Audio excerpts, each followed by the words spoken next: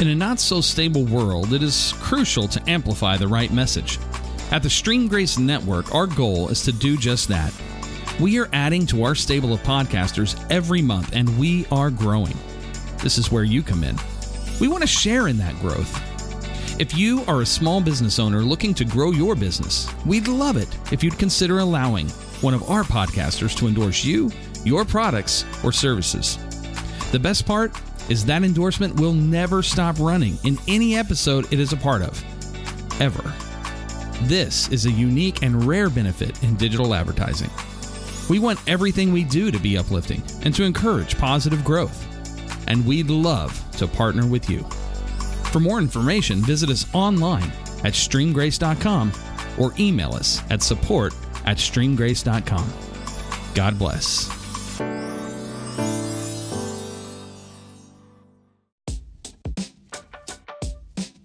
You're listening to the Stream Grace Network. Thanks for joining us on the Renewed You podcast. We're here to help you discover how mental, physical, and spiritual health combine to help you live your best life. We want to give you hope, tools, and encouragement because the world needs a renewed you. Now, here's your host, John Yule. Hey, everybody. Thank you for joining me today on the Renewed You podcast, a podcast dedicated to helping you learn that by having mental health, spiritual health, and physical health, you too can live a renewed life. Today's episode is sponsored by New Life Church. We want to encourage you to visit newlifeokc.org to learn more about this new church coming to South Oklahoma City in the spring of 2021. So thank you for checking that out. The theme for today's podcast is redemption. Now, redemption has kind of a spiritual connotation, but we try to put the cookies on the bottom shelf on this podcast. So I want you to think about redemption this way. The failures that don't derail us become the facts that define our success. Because every single one of us have had times where things didn't go exactly the way that we had planned. And so many people let those things derail them and keep them from dreaming, keep them from pursuing the things that they have in their heart. But if you look up any great success at any course in human history, you will find times where, man, things didn't go exactly as planned, but because they kept pushing forward, they kept being dedicated, they became the people that we still know of and talk about today. And so I just want to encourage you, no matter what you're facing, no matter the mistakes that maybe you made, hey, man, don't let those things derail you, but keep pushing forward to become the person you were designed to be. I've got a special co-host today, my compadre, my friend. He's been on the podcast before. He is actually the brainchild behind the SGN Podcast Network that we are proudly a part of. He is also my buddy and right-hand guy, and he is our worship pastor at New Life Church as well. So the dude just like, dude, how many more hats can we put on your head? Well, as long as we keep sizing them up, it's fine. That's good. Anyway, Jeremy Griffin is with us today. Jeremy, thanks for being with me, man. Man, for sure. It's fun. And we've got a special guest with me today. This guy, I've got the better end of the deal because I've known this guy since college when I first met him. And he was the cool dude in the leather jacket that when we were in college. And but of all the friends that I made and acquaintances that I made, I think one of the things that life does to all of us is when we look back at where we've been, we kind of realize, man, I probably could have done better at that relationship or really built more of a friendship there. And John Leggett is one of those guys who just always stands out to me from my college days.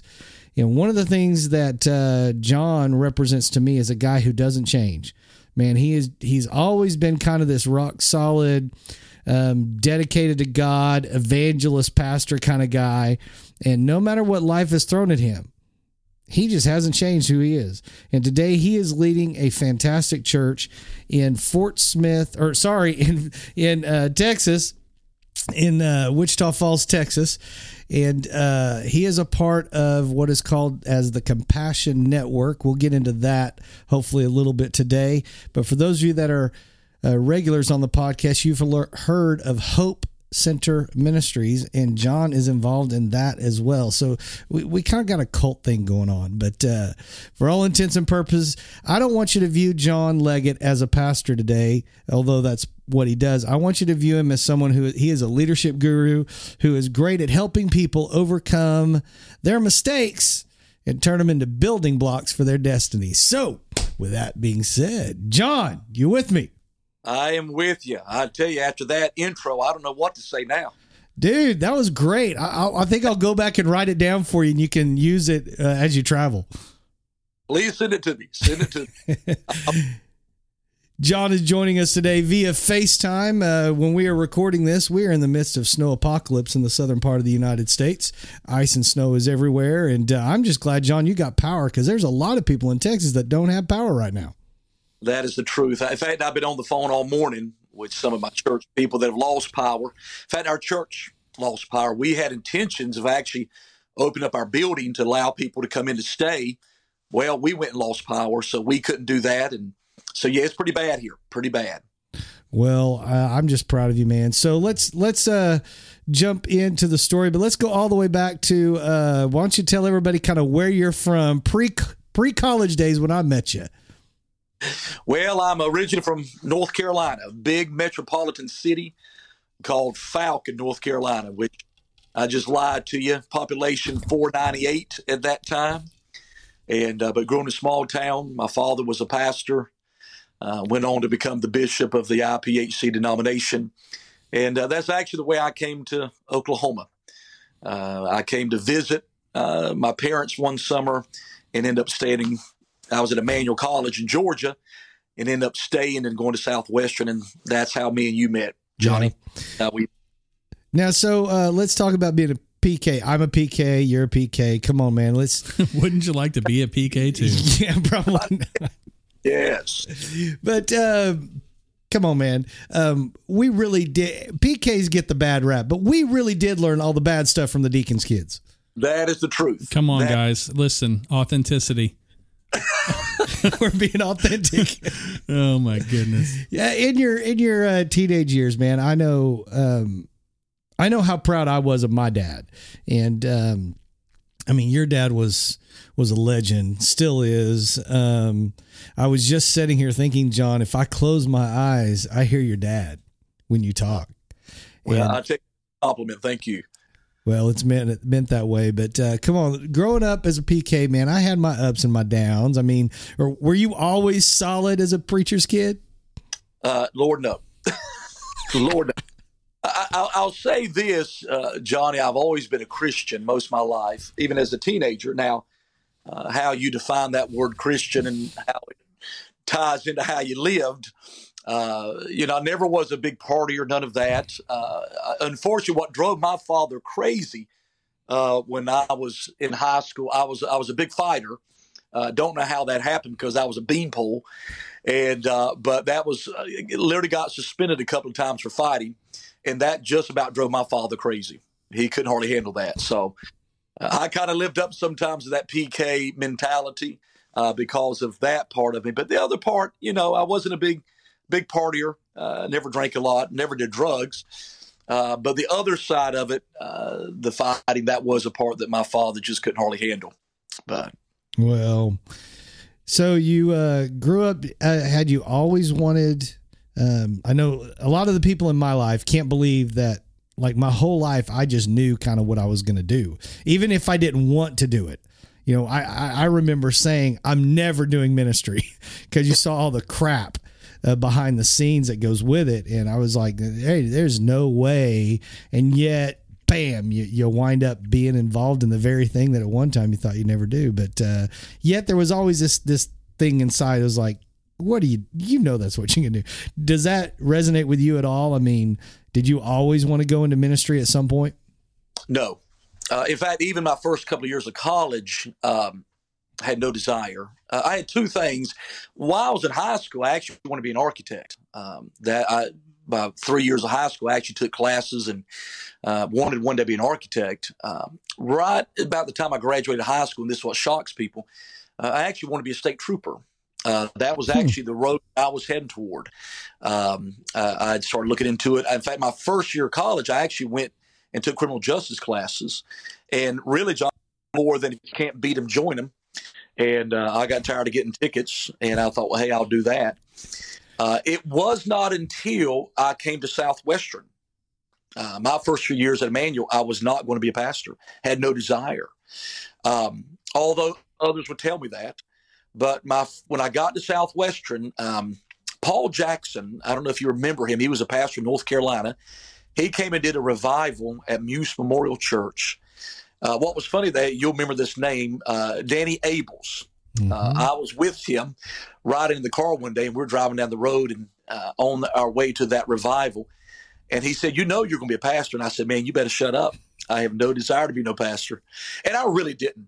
Johnny, you know as well as I don't know if any PK grows up in a pastor's home and wants to be a pastor. You see the bad, you see the tough, you see what is the expectations put on your parents and on your dad. I had no desire, not one iota, to ever want to be a pastor. And as I'm driving down the road, Danny says, you'll be a pastor one day. And I said, man, you're out of your mind. I have no desire to be a preacher. And we went to that revival that night. And at the end of the service, Paul Jackson came to me and said to me, if I'm here in Oklahoma for no other reason, I'm here to call you to the ministry. Now, I'm like you, Johnny. I knew deep down that there was something there. I was denying it, resisting it, trying to fight it. But I knew. But of all the kids in my family, I was probably the least my parents ever thought would have been a pastor. In fact, I think my dad did that. The day he ordained me, he had to preach at the Texas Latin Conference in Houston. And my dad told him that day, he said, I just ordained my son. Of all my kids, he's the least I ever thought would be a minister. So even my father had that belief. So. Well, I do identify with that. Of course, Jeremy, my buddy over here, he always wanted to be a minister. I mean, after I got called. You got called. So what was that phone number that called you that? It's 405-777 7772. Anyway, well, man, so you're right. We met at Southwestern Christian University. It's a small Christian university in Bethany, Oklahoma, but has a history of some pretty amazing people that have come through those doors that wound up doing some great things. And if there was a hall of heroes, there would be some pretty big name guys that would go up on there that we know. And right up there on there would be John Leggett, because you have done, most guys, when they go into ministry, maybe they'll be lucky and they'll just strike it right, and they'll take a church and turn it around and it'll really start to blossom. But most guys never get the shot to do that twice, and then to have the second one go even farther than the first one. I mean, that's just kind of amazing, John. And that, to me, that's not just a testament to your leadership ability, but I really think it's a testament to the humility that you walk in. We were writing some stuff this week on some core values for our church, and one of those being humility, that the lower that we go, the more humble we go, the higher God can lift us. And of course, I totally ripped that off of one of the guys that has meant a lot to you, that being Robert Morris, Yes. who really is one of the most humble guys, that in ministry today. Were you always as humble as you are now? Well, I would like to say that my humility is because, how do I say this? Johnny, I've always struggled with the fact of feeling worthy or deserving of what God has done in my life. So the humility that I have is really just knowing that when the Bible says God uses the foolish thing to confound the wise, I feel I fit that scripture very, very much to a T. I've never felt quite as if I deserved what God has done. I have surrounded myself both times in both churches that I've pastored with great teams. That's one thing I recognized And if leaders will ever recognize that, that if you remind yourself you're humbled because you can't do everything. I know what I do and I know what I do well, and that's it. And everything else I have to give away. I have to, what I call the push down principle. I've got to give it to somebody else. Ministry, if I'd have gone to another field, maybe, Johnny, I wouldn't have been as humbled. Ministry, I felt not deserving to do it. I felt unable to do it, but God called me into it. I'd even remember when I first got into pastorate, sitting down with my father, sometimes my father, my brother-in-law. And Johnny, I don't know if you ever felt this way with your dad, but feeling undeserving to be at the table. Totally. All the time. Still do. Oh, yeah. Sitting there, they'd be talking about ministry, and I would feel so out of sorts and unworthy to be at the table. So when you talk about humility, it's maybe instead of humility, it's more insecurity. And that's why I've always had to surround myself with greater leaders than me. People that I knew could help me accomplish the task. People ask me that all the time. How have y'all grown the church to the size it is? And I say team. I think God just blessed me in the ability to recognize great leaders and able to bring them on.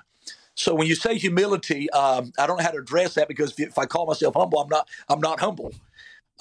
It really is more of an insecurity, I think, sometimes. And I've had people say, I can't believe when you use the word insecure, but I do struggle with that. Even today, even with what God has done, there'll be those days I wake up, look in the mirror and go, God, are you serious? Mm-hmm. Did everybody else say no? Did everybody else do it?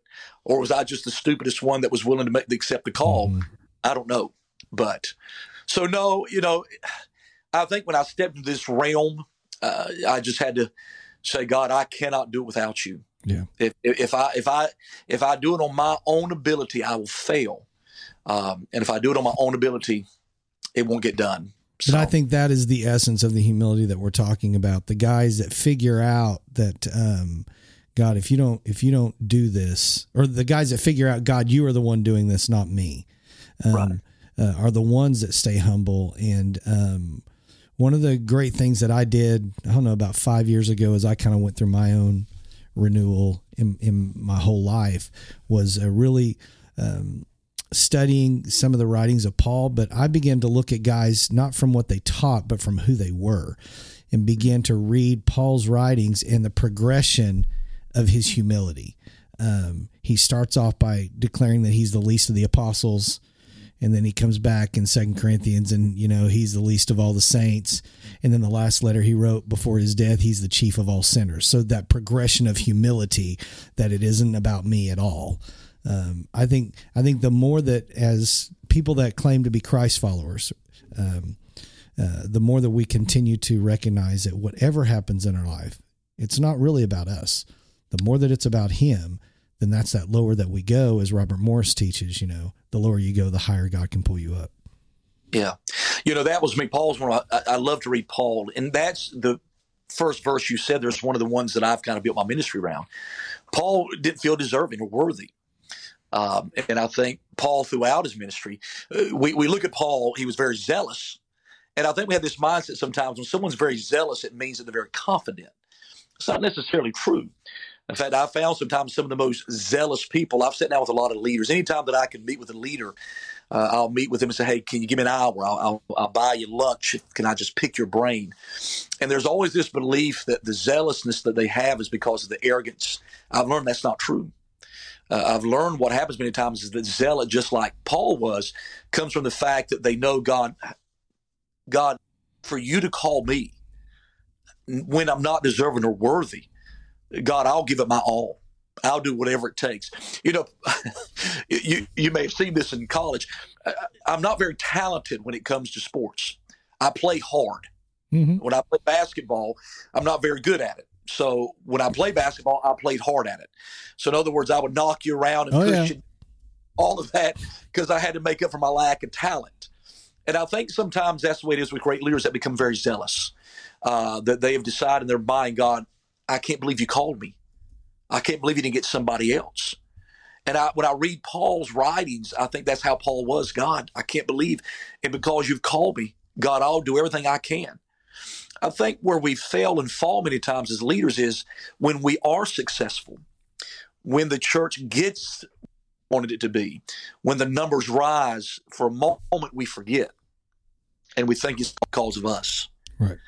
And we've seen, especially lately, a lot of pastors failing, and that are things that are taking place. And we need to be reminded every day, if it wasn't for God, if it wasn't for who we surround ourselves with, we would not be where we are. Totally. You know, I think something about this humility that's kind of interesting to me. You guys both talk about not feeling qualified at times, and I think that there's two versions of that, right? So there's the I'm not qualified because there's so many other people better than me. Then there's I'm not qualified because God, right? Because God, which is what I think of when I think of Moses.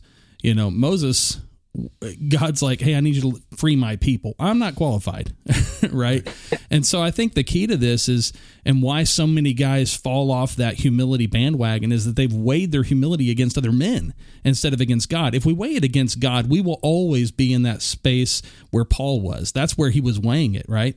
So when you weigh it against man, then you can stay humble until you get to a certain point, and all of a sudden the guys you're comparing yourself to, you've surpassed. But when you set that standard as God as my standard, well, of course, I'm never going to live up to that, and right. It makes you keep him forward, keep him in front, and then also recognizing that we are simply just tools in his hands, and no matter what he does, you know, I always tell my teams to, when you keep, or anybody really, when you keep your eyes on him, not only will you accomplish whatever it is he wants you to accomplish, you won't know what you're accomplishing. I mean, you have to look around to see what, quote unquote, you did.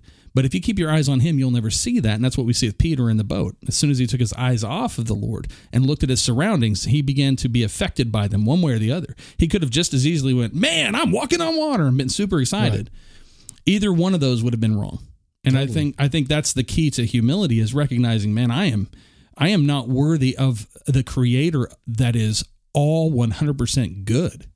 Yeah. So, anyway.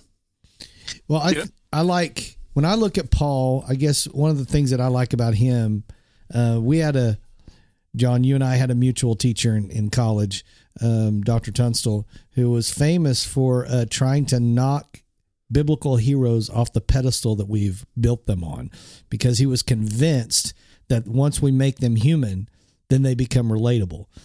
Something I've built, you know, even my style of ministry around. So when you take Paul, who wrote, you know, over a third of the New Testament, and you knock him off the pedestal, you realize this is a dude who screwed up from the very beginning. This was a guy who thought he knew what he was doing, did everything in his own mind with the right motives, but was horrible at what he was doing to these young Christ followers, and killing them and slaughtering them. And yet, in the midst of that horribleness, he has this encounter with the risen Christ and realizes that, in Christ's own words, you know, you're not hurting these people, you're actually hurting me. And that encounter then takes a murderer and turns him into a missionary for the rest of his life. Most people listening today, of course, we're all ministers, but they may not know that Paul only lived to be he got saved. He had this encounter, many people believe, around 36 AD. And so he really was only a Christian for about 30 years, because when he died, he hadn't been even a Christian as long as he had been this other religious zealot guy.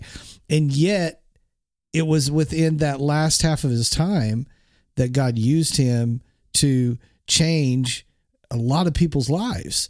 And so many of us think we get to the halfway point of life. I've been thinking about this for a book I'm starting to outlining right now, called It's Only Halftime. And this idea that we get to whatever this middle age is in life, and we think, man, it's over. When yet for Paul, it was the beginning of what God, he had finally gotten to the place that God could use him. Jeremy and I have been talking a lot lately just about, why God has connected us at this point in our lives. And we both kind of think, for the first time in our lives, it's not about us. We're really, really way more concerned about what God is doing and can do through us than we are about getting our names out there.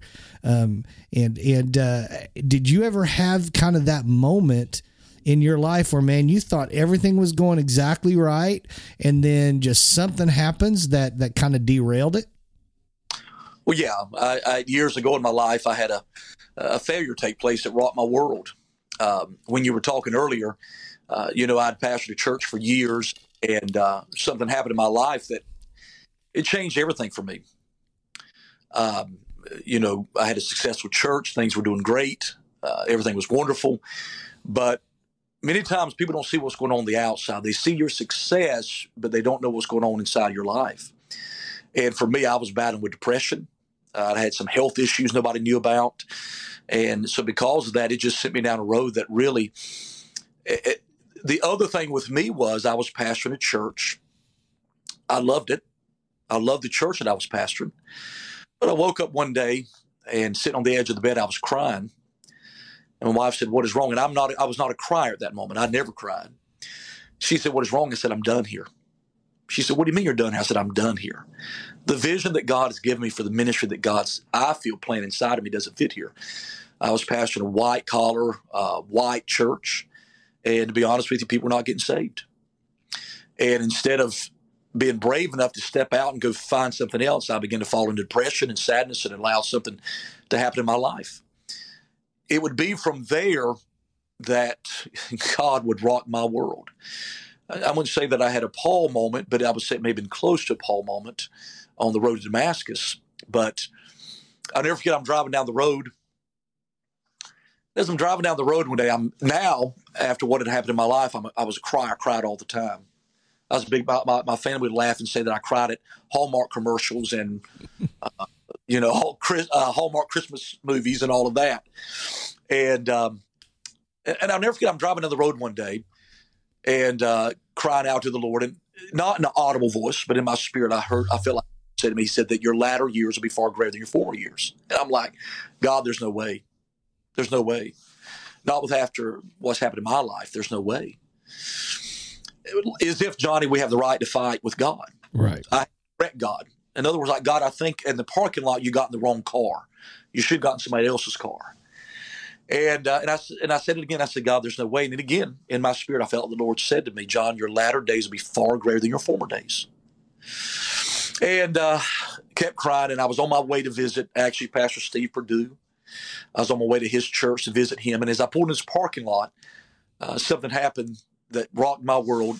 Written on his marquee sign was, your latter days will be far greater than your former days. I always tell people that God thought I was so stupid he had to give me a sign. And from there, I thought ministry for me was over. And I thought for me that my life would never be the same.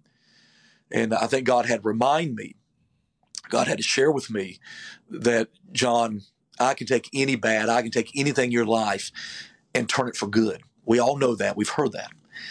And it would be on that day that I really began to get the Word, and I began to get books and sit down and study what the Word was about. And I think what was happening to me at the church that I was pastoring at that time, although we were growing by leaps and bounds and God was doing wonderful things, I have a heart for the lost. That is where my heart's at, has always been.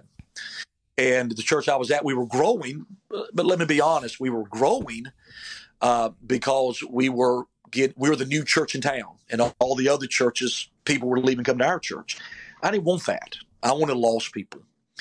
And it would be on that time that God would really rock my world, change my life. I would get into the Word and begin to study and really begin to have a heart for the lost. And then when God brought me here to Wichita Falls, probably about 70% of our church is lost people. And I mean lost, I mean wretched, drugs and alcohol, prison, on the way to prison. We've had numerous guys that have come to our church that actually were looking at 25-year sentences, they got saved in our church. God changed their life. And it's because I have a heart for the lost. That's what we push. But it was at that moment that God changed my life, that I think that I had that road to Damascus life change for me. Although I was already a Christian, I was already a believer, for me, it was that moment that God says, but what are you doing it for? Mm-hmm. I had a friend say one time, he said, God asked him, do you want to share the gospel, or do you want to be a superstar pastor? And he says, I was shocked with what I said. He said, I said back to God, I want to be a superstar preacher. Yeah. And he said, it rocked my world. He said, I was just being honest. And for me, I think we were doing so well and the church was growing that I lost sight of that I really wasn't changing lives, that I really wasn't having an impact. I think when you ask God to give you the ones nobody else wants, God will give you the ones that everybody does want. And I think that's where on that road that day as I traveled, my road to Damascus, God rocked my world. He let me know that he was there. I think the second thing is God let me know that despite my past, my past does not define me. Mm-hmm. My destiny does. And so often we allow our mistakes and our past to define our rest of our lives.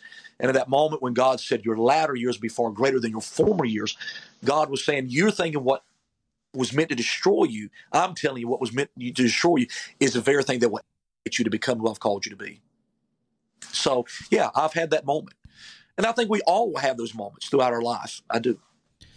Well, I totally agree with you. I use the analogy of Chandra. You know my wife quite well. And she used to hide. She would droop her hair down and she would hide a scar on her forehead that she got from when she fell and hit her head on a coffee table. And she hid it for a long time. And one day she moved her hair and I saw it for the first time. And I was like, hey, why are you hiding that? You know? And she said, well, it's a scar. It's ugly. And it became one of my favorite things. I don't know why. It would attract my attention. To this day, I still look at it. And I've learned through the years that love doesn't overlook scars. Love falls in love with scars. And it's and the scars is what makes the person beautiful, because the scars are a story of a past that's been overcome. And so many of us, we all experience those moments like what you're kind of alluding to, where things kind of implode in our life. And what we do in those moments that follow, those immediate moments, really do set us up for either a new trajectory that's going to be higher than where we were, or they're going to be a downward spiral that so many people wind up not being able to get out of. And kind of the hope of this podcast is to try to inspire people that have had those hiccups in life, to let them be just that, and find a way to pick themselves up and push forward. So something happened. We're not going to go into that, but it was a big deal, man, for you. I remember when it happened. Yes. We had heard it through the grapevine on the day, or I think it was the day of. And I remember looking at Chandra and we both said the same thing. Let's go find him. And we started making phone calls. I don't know if you remember that or not, but yeah, we found out you were at your dad's house and we jumped in the car. Other side of the city, didn't matter, man. And I'll never forget. I don't even remember anything about your parents' house. I knew it was a good sized house, but all I cared about was getting to you and hugging you and just letting you know that, man, we're your friends and it doesn't matter. I guess it's just kind of that when you experience grace for yourself in a moment where you need it, it drives you to give it to others, you know. You know what I'm saying? And so you moved away from Oklahoma City. You resigned the church, and can you talk about the interim time period at all? How did you what did you go through to get back on track for those people that feel like they've messed up and there's no return option? Right. Yeah, we end up taking what I'd call a sabbatical, and we moved to South Carolina. And went there, and I actually had been blessed, became a church consultant at that time, helping to build churches and all that. And really just a time of self-reflection. What leads you to that moment, how you got there, how you allowed it to happen.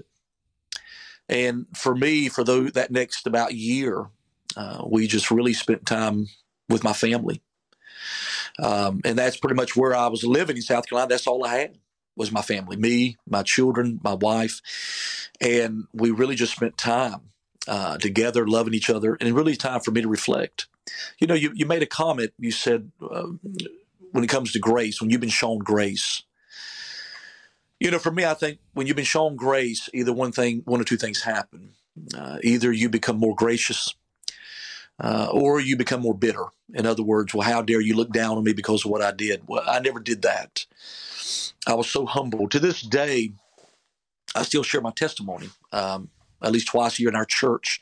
I share my testimony. I'm pretty open about it. I discuss it quite often. In fact, my wife many times tells me not to discuss it. She said, good Lord, would you stop? But in fact, I had a guy one day tell me that after he come to my office after me sharing my testimony, and he said, man, listen, you shouldn't have to share that anymore, and I really wish you'd stop, and da-da-da-da. He said, I love you. You're a great leader and a great pastor, but I hate that you have to do that. And I said, no, I think I need to do that. My testimony needs to be told. In fact, I just shared it about 2 or 3 weeks ago. That week that I share my testimony, Johnny, it's tough. I'm out of it. It's tough for me because I'm going to get up before my congregation and I'm going to express and tell everything that I've done and what happened in my life. And you never know how someone's going to act, how they're going to take it. And I usually start out by saying, if you don't know my testimony, I just up front say I'm sorry. And normally what I do is we have cardboard testimonies. People come up and do their testimony, and I'll come up with a blank cardboard. And I'll hold it up and say, mine is not blank because I'm perfect. Mine is blank because if I wrote on this cardboard my title, you'd probably run out the door before I could explain. And then I go into the testimony and begin to lay out. What I do is always lay out the whole story. Many times in a failure in someone's life, all we see is the failure. We don't see the before, the during, or the after. And we become very dismissive. And for me, I always share the whole story. And I always say this, not an excuse, but an explanation. Let me explain. Because anytime you get out of the will of God, you open up yourself for the enemy to come in and wreak havoc. And for me, during that time, we literally just spent that year just seeking the Lord. I said I wasn't going to do any ministry. But the church that we went to while we were there, within the first few weeks, they asked me, they knew my story. I told them up front. And they asked, will you come in and redo our assimilation? They knew that my gifting was systems and models. So when they came in, they said, can you redo our systems and our model when it comes to our assimilation ministry is what they called it then. And I said, yes, I did it. And we never took one Sunday off. We literally went from, we're going to take off a few months and not go to church to, I think the next Sunday we were in church. Because that's who I am. And during that time, we really just sought the Lord. I really got into the Word. I really began to realize that what I thought church was not what church was. For me, if lives were not being changed, if the lost were not being saved, if marriages were not being restored and people were not finding fulfillment, then I felt as a pastor I wasn't doing my job. So I spent that time trying to figure that out. And, I can begin to share stories. I'm not one of those, you know me, Johnny. I'm not one of those that gives much into, I believe in dreams and visions, but I'm a little bit skeptical. You know me. If you come up to me and say, God told me, I'm probably going to go, okay, all right. Yeah. You know I'm that way. We're very much alike in that. We are. I'm very much that way. And I get it probably some from my father. But it was during this time things would begin to happen. And I'll share this. One day I'm sitting on the couch at the house. I'd fallen asleep taking a nap. And I had a dream. And I'm not one to get into dreams like that. But I'd never experienced a dream so real in my life. It was, in fact, in the dream, I remember talking to myself. And I remember talking to the Lord in the dream. And I was in this town, and I'm going from here to there. And I'm seeing all these different, what I'd call landmarks in the town. And eventually I stopped, and I'm in a parking lot of a business, and I'm looking across the road. And as I'm looking across the road, I see this church, and I can, in my dreams, I literally saw the church. It was so plain as day. And I remember asking the Lord, what are you telling me? What are you telling me, God? And also I remember about the dream is how green the town was. It was just green as green could be. Then I woke up and told my wife, that was how clear the dream was to me. And I told my wife, I said, let me tell you this dream that I just had. It would be within a few days that I would get a phone call about the church that I'm at today. Not really knowing. And during this time, because I felt like we were seeking the Lord, God was revealing to me things that I'd never really experienced before. And so we got invited to come try out for the church, which, again, I shared my testimony up front about my past, and they said, it doesn't matter. Come on. And when we're here, I joke because at that time we had TomTom. You did navigation. And TomTom was stupid. And it took us the wrong route. Well, the route that it took us was the route that I went in my dreams. It was the weirdest thing. My wife had asked on the way here, how are we going to know that this is God's will? And I said, well, when we get there, if the church that we see is what I described in my dream, we'll know. And as soon as we come driving down the road, which took us the wrong way, which took us down the way that I came in my dream, boom, there's the church. And as soon as we see it, Laura starts crying. She points, she goes, that's the church. In the dream you described it. And I said, that's it. I always joke because when I tell this testimony, everybody goes, yeah, but Pastor, you said it was as green could be. And Wichita Falls ain't green. I mean, you're Texas, and we have about a month of green, and that after that, it's dead. Everything's dead. Well, in 2007, when I came here, we had a flood, and the whole town had flooded, and the town was as green could be. And I tell people that, I said, please hear me. I believe a lot of dreams are nothing more than pizza dreams. Something you dream something you were thinking about before you went to bed. I said, but that I knew was a God dream. And I think God did that to me because I'd spent that year really focusing on God, really searching the Word. What do you want to do? I'll be honest with you, Johnny. I didn't know during that time that pastoring was in the cards for me. Really? I didn't. I thought after the mistake that I'd made, that was gone. That dream was gone. And I would never see it again. And in fact, I even had someone I love very much tell me that. But what happened was we went to Christmas in 2006. Christmas, we went to Laurie's family. Richard always does something. My father-in-law. At the end, he'll always say, "Okay, what do we want to pray for next year? What do you want to pray for next year? What do you want God to do?" And I'll never forget when he came around to me and Laurie, I just started bawling. And I said, I want to be back pastoring again. And I'll never forget when I said the words, I thought to myself, God, am I asking for something that's impossible? And when I did, it would be within a few months that they would get the church and start pastoring Wichita Falls. And the people would accept my past, love me. And that's really what our church has been built on ever since. A church of second chances, a church for the lost, a church for the unchurched.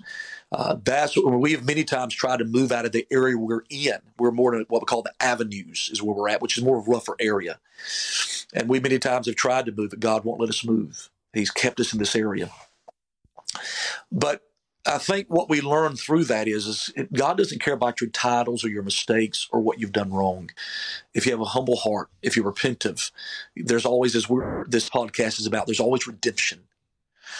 And, Paul being one of those, Paul struggled. Paul says, the things I don't want to do, I do. And the things I shouldn't do, I keep doing. So Paul continued to struggle in his life. The things I ought to do, I don't do. And the things I shouldn't do, I keep doing. There's even a passage where Paul says, I've got a thorn in my side. Mm-hmm.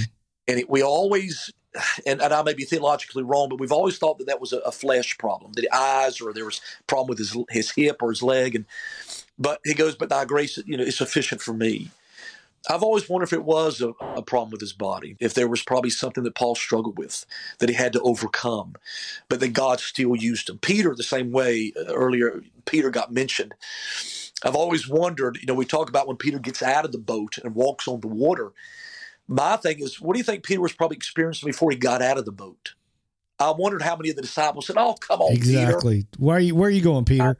What you got to be a showboat for, Peter? Why you got to try to impress everybody, Peter? Just get back in the boat." Or did he hear them talking to each other? There goes Peter again, show off. I can tell you exactly what Judas and Thomas were doing. Judas was betting Thomas, and Thomas is like, I doubt it. I saw that one coming. But still, that's true. He probably was experiencing those disciples going, oh, crud, there goes Peter again, blowhard Peter, act first, think second Peter, here he goes again. And yet, when I look at that story, at least what I see are the 11 other dudes sitting in the boat. Exactly. I mean, at least Peter got out of it. Yeah, that's what I always say. At least Peter, I would rather get out of the boat and fail 1,000 times than stay in the boat and never be successful at all. That's me. That's me. When you look at that story, for those of you that don't know what we're talking about, you had the disciples, the 12 disciples that are in a boat. This is in the New Testament, and Jesus is walking on the water. And Peter then just shouts out, Lord, if that's really you. So Peter wasn't really sure, first of all, that it was Jesus. First of all, he was dumb. Let's be real.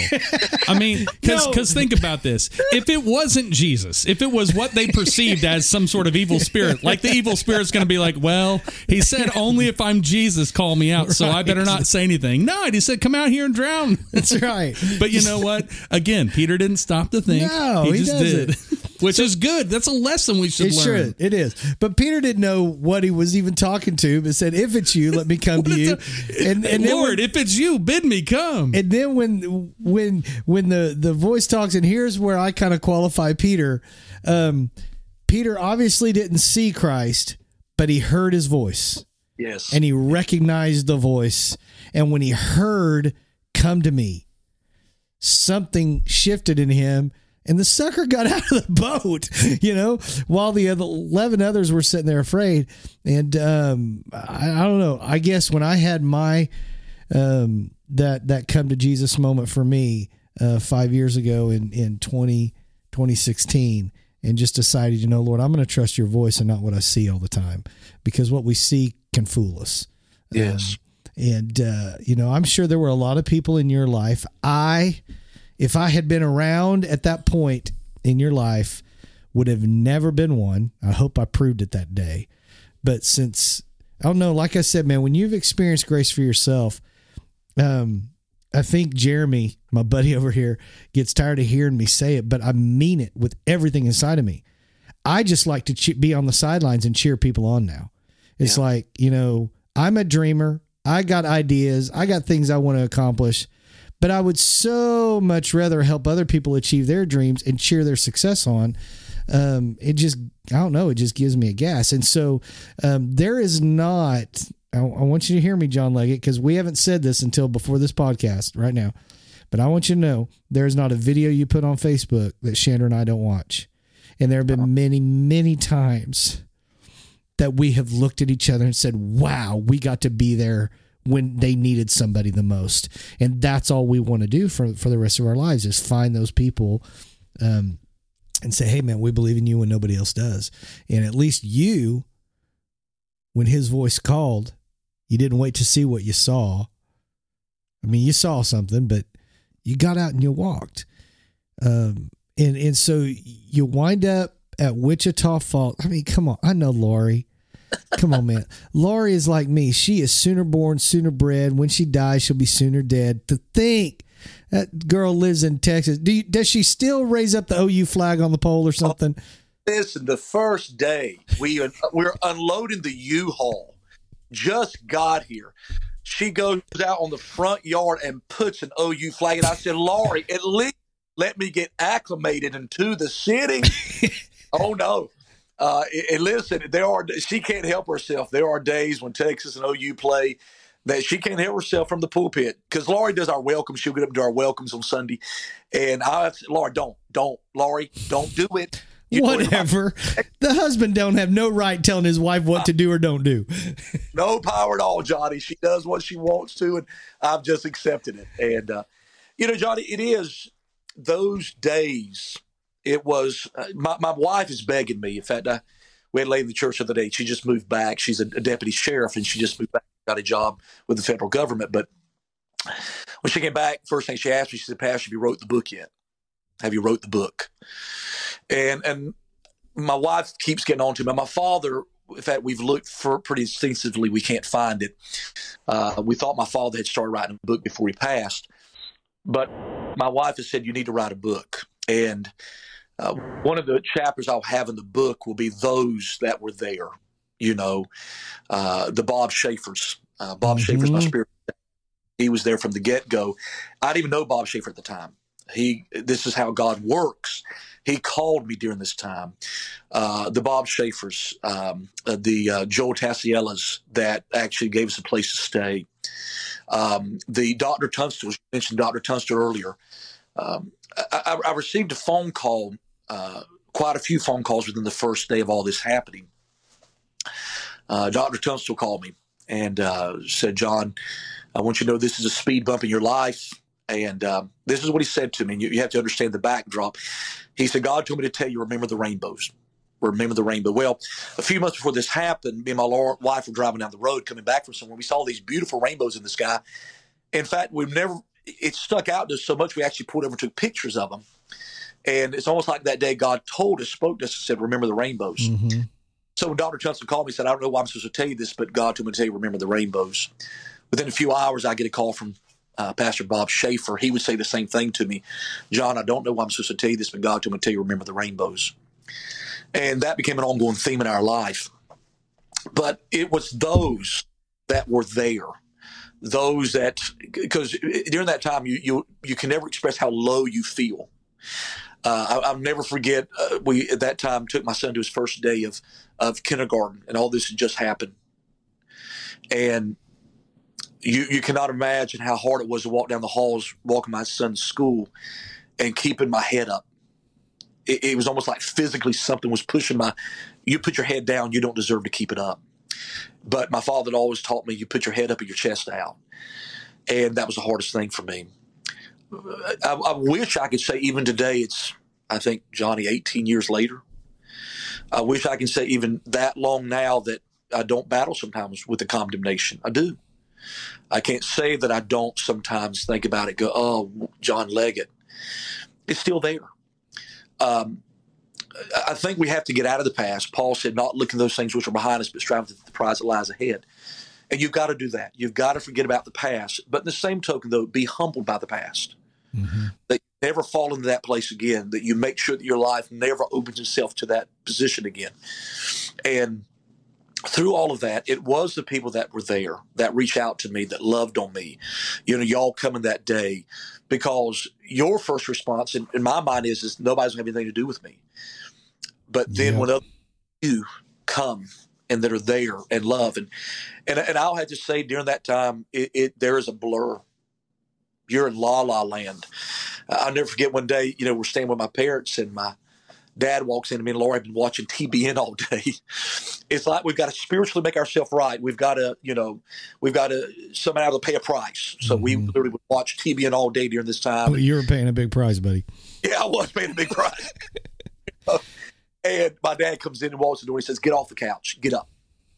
He said, you're not going to do this. It's those stories of people in your life. The greatest story I tell of those in my life was my dad.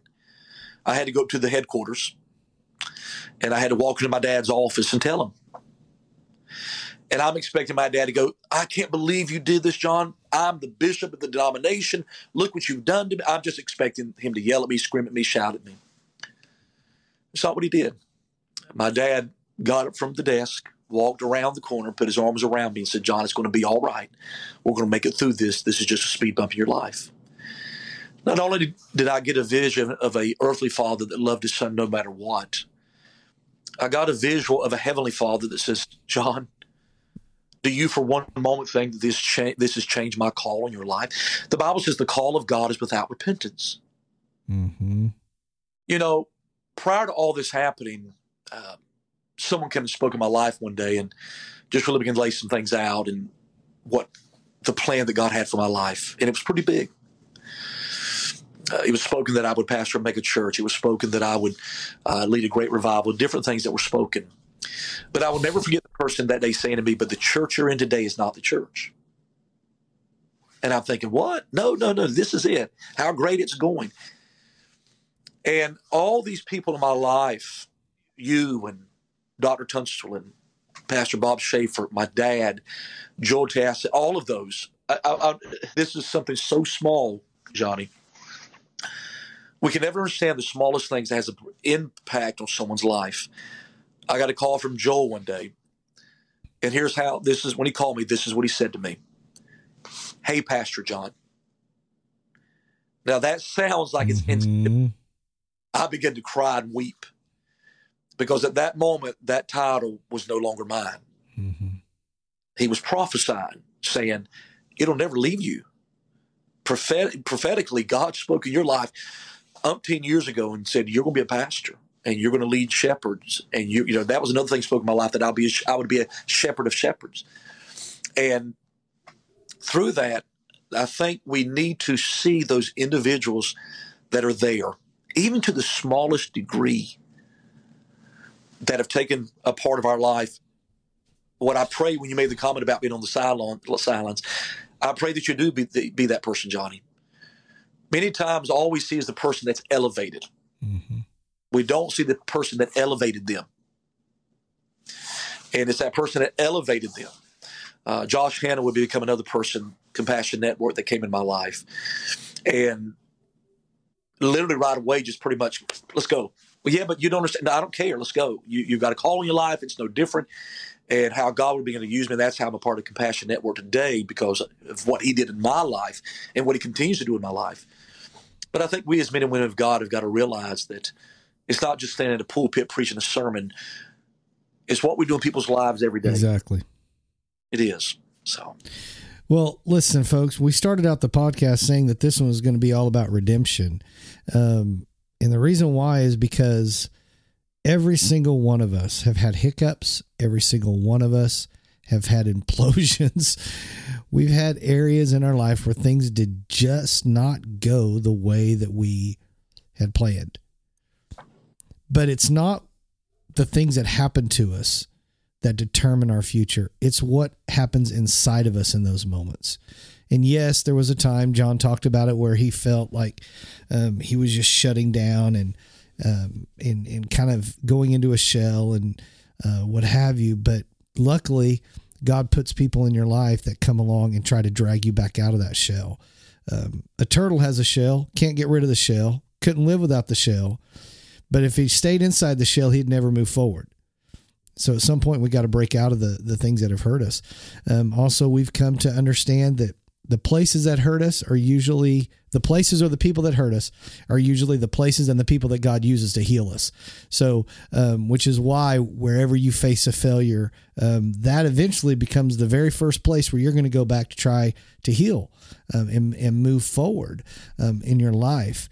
Listen, John, there's a lot of people that are going to be listening today that feel like they've imploded, like man, they've just blown it.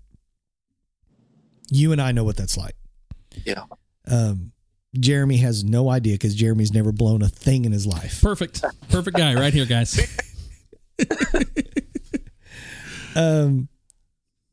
Jeremy, just really quickly, what would you say to someone who has felt like they have imploded and they're wondering, what do I do right now? Man, I would say this. I haven't read a single hero of the faith that didn't implode in Scripture, first off. Secondly, man, I've been doing this 25 years now, and every minister I've ever worked alongside, everyone I've ever known that is, at least, we'll call them dreamers, because that old men will dream dreams. Oh, dude. Wow. So, hey, I'm in that same category.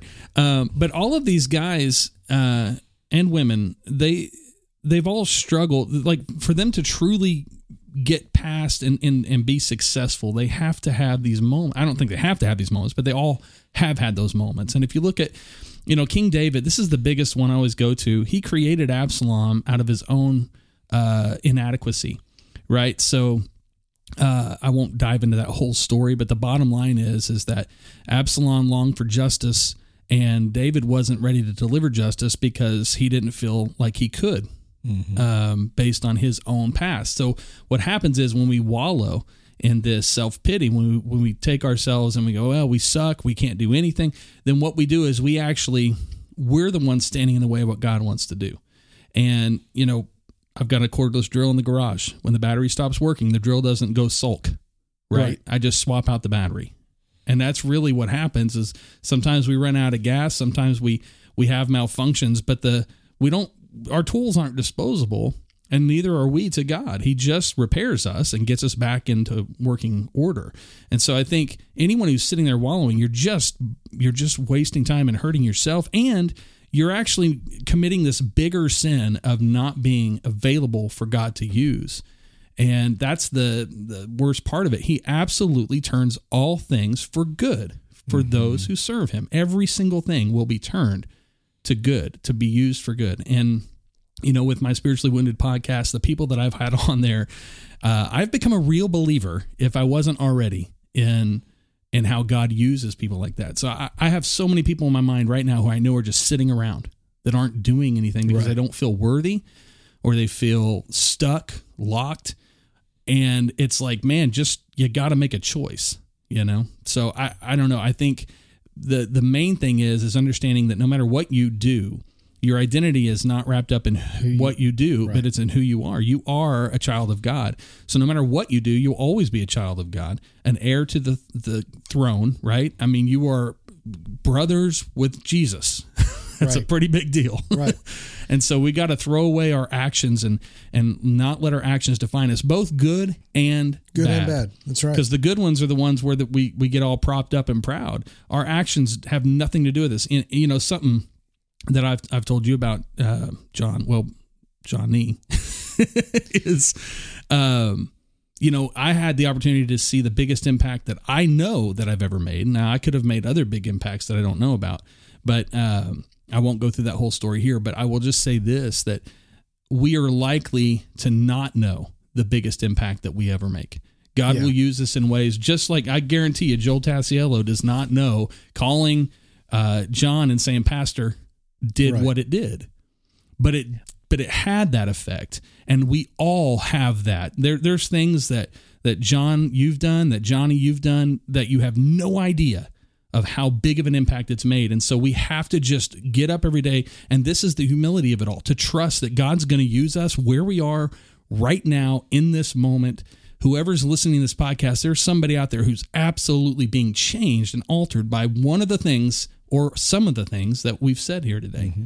And trusting God for that, it's literally, it's like planting a seed. I don't know that either one of you know how to make a seed grow. I don't know how to make a seed grow. I know how to cultivate a seed to give it a best chance for growing. And that is the faith without works, right? I've got to have my faith, this seed. I got to plant it. I got to work.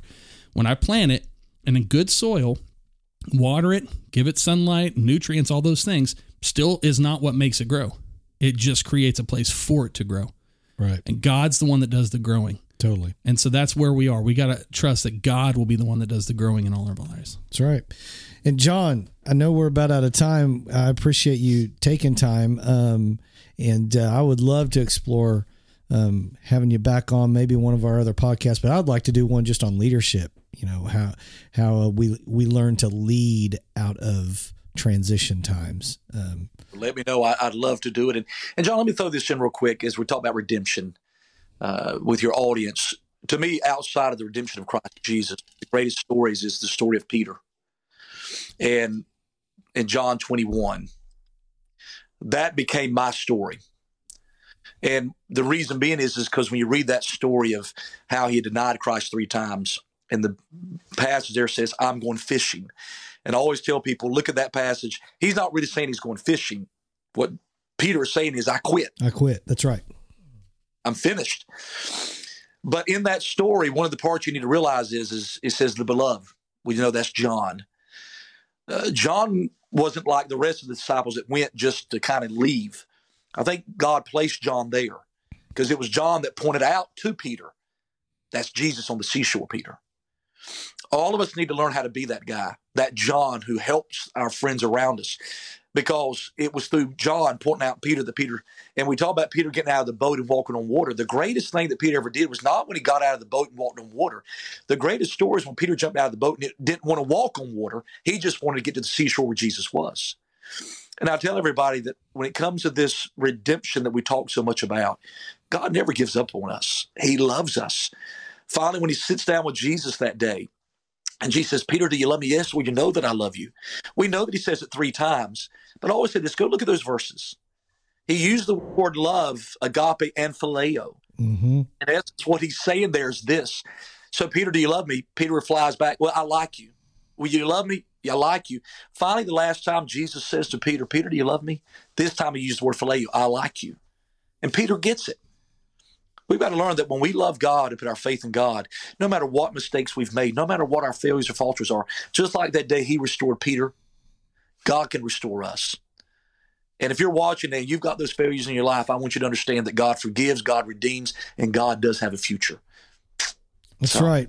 And in the era that we're living in, when this podcast is being recorded, we are right in the midst of what I truly believe is the greatest reset moment in my lifetime. Everything is getting reset.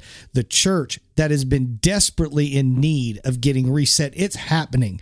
Because, John, you described earlier that for so many of us growing up in church, we began to define success by numbers and noses and nickels, if you will. And that whole definition is now getting redefined. And we're having to come back to, well, God, what is a win from your vantage point. From the vantage point that never gives up on anybody. So we've got this reset that's going on in the church. We've got a reset that's going on in culture that has resulted in the cancel culture, where if you don't say things the way we think you ought to say them, if you don't believe things the way we think you should, or we're just gonna shut you out. And so there are all these people. Some of you listening today, man, you feel like there's nobody who believes in me. I listen to you guys talking about God believing in me, but I don't have John. I don't have your dad, or Johnny. I don't have your family, or anybody else who's going to believe in me when I'm down. And I want to tell you, for everybody listening, choose to be that person who believes in others even when they mess up. Amen. Choose to be that person, because you have no idea how just a simple phone call or a hug or a friendship can be used by God to pull someone out of a tailspin and actually refuel them for the trajectory that God yet has for their life. So I just want to encourage you, man, to all of us to be that to other people, because that really is the semblance of redemption. Redemption is all about taking things that were meant one way and turning them in a different direction. God does that with all of our lives. When we mess up and we think we've blown it, He loves to come in and take our deflated lives and reinflate them with His belief in us. I want to thank John Leggett for being with us today. I want to thank my co-host today, Jeremy Griffin. I want to encourage all of you, never be satisfied with who you are. Keep working hard to get healthy mentally, healthy spiritually, get healthy physically, because the world deserves a renewed you. We'll see you next time. Thanks for being with us. Bye-bye.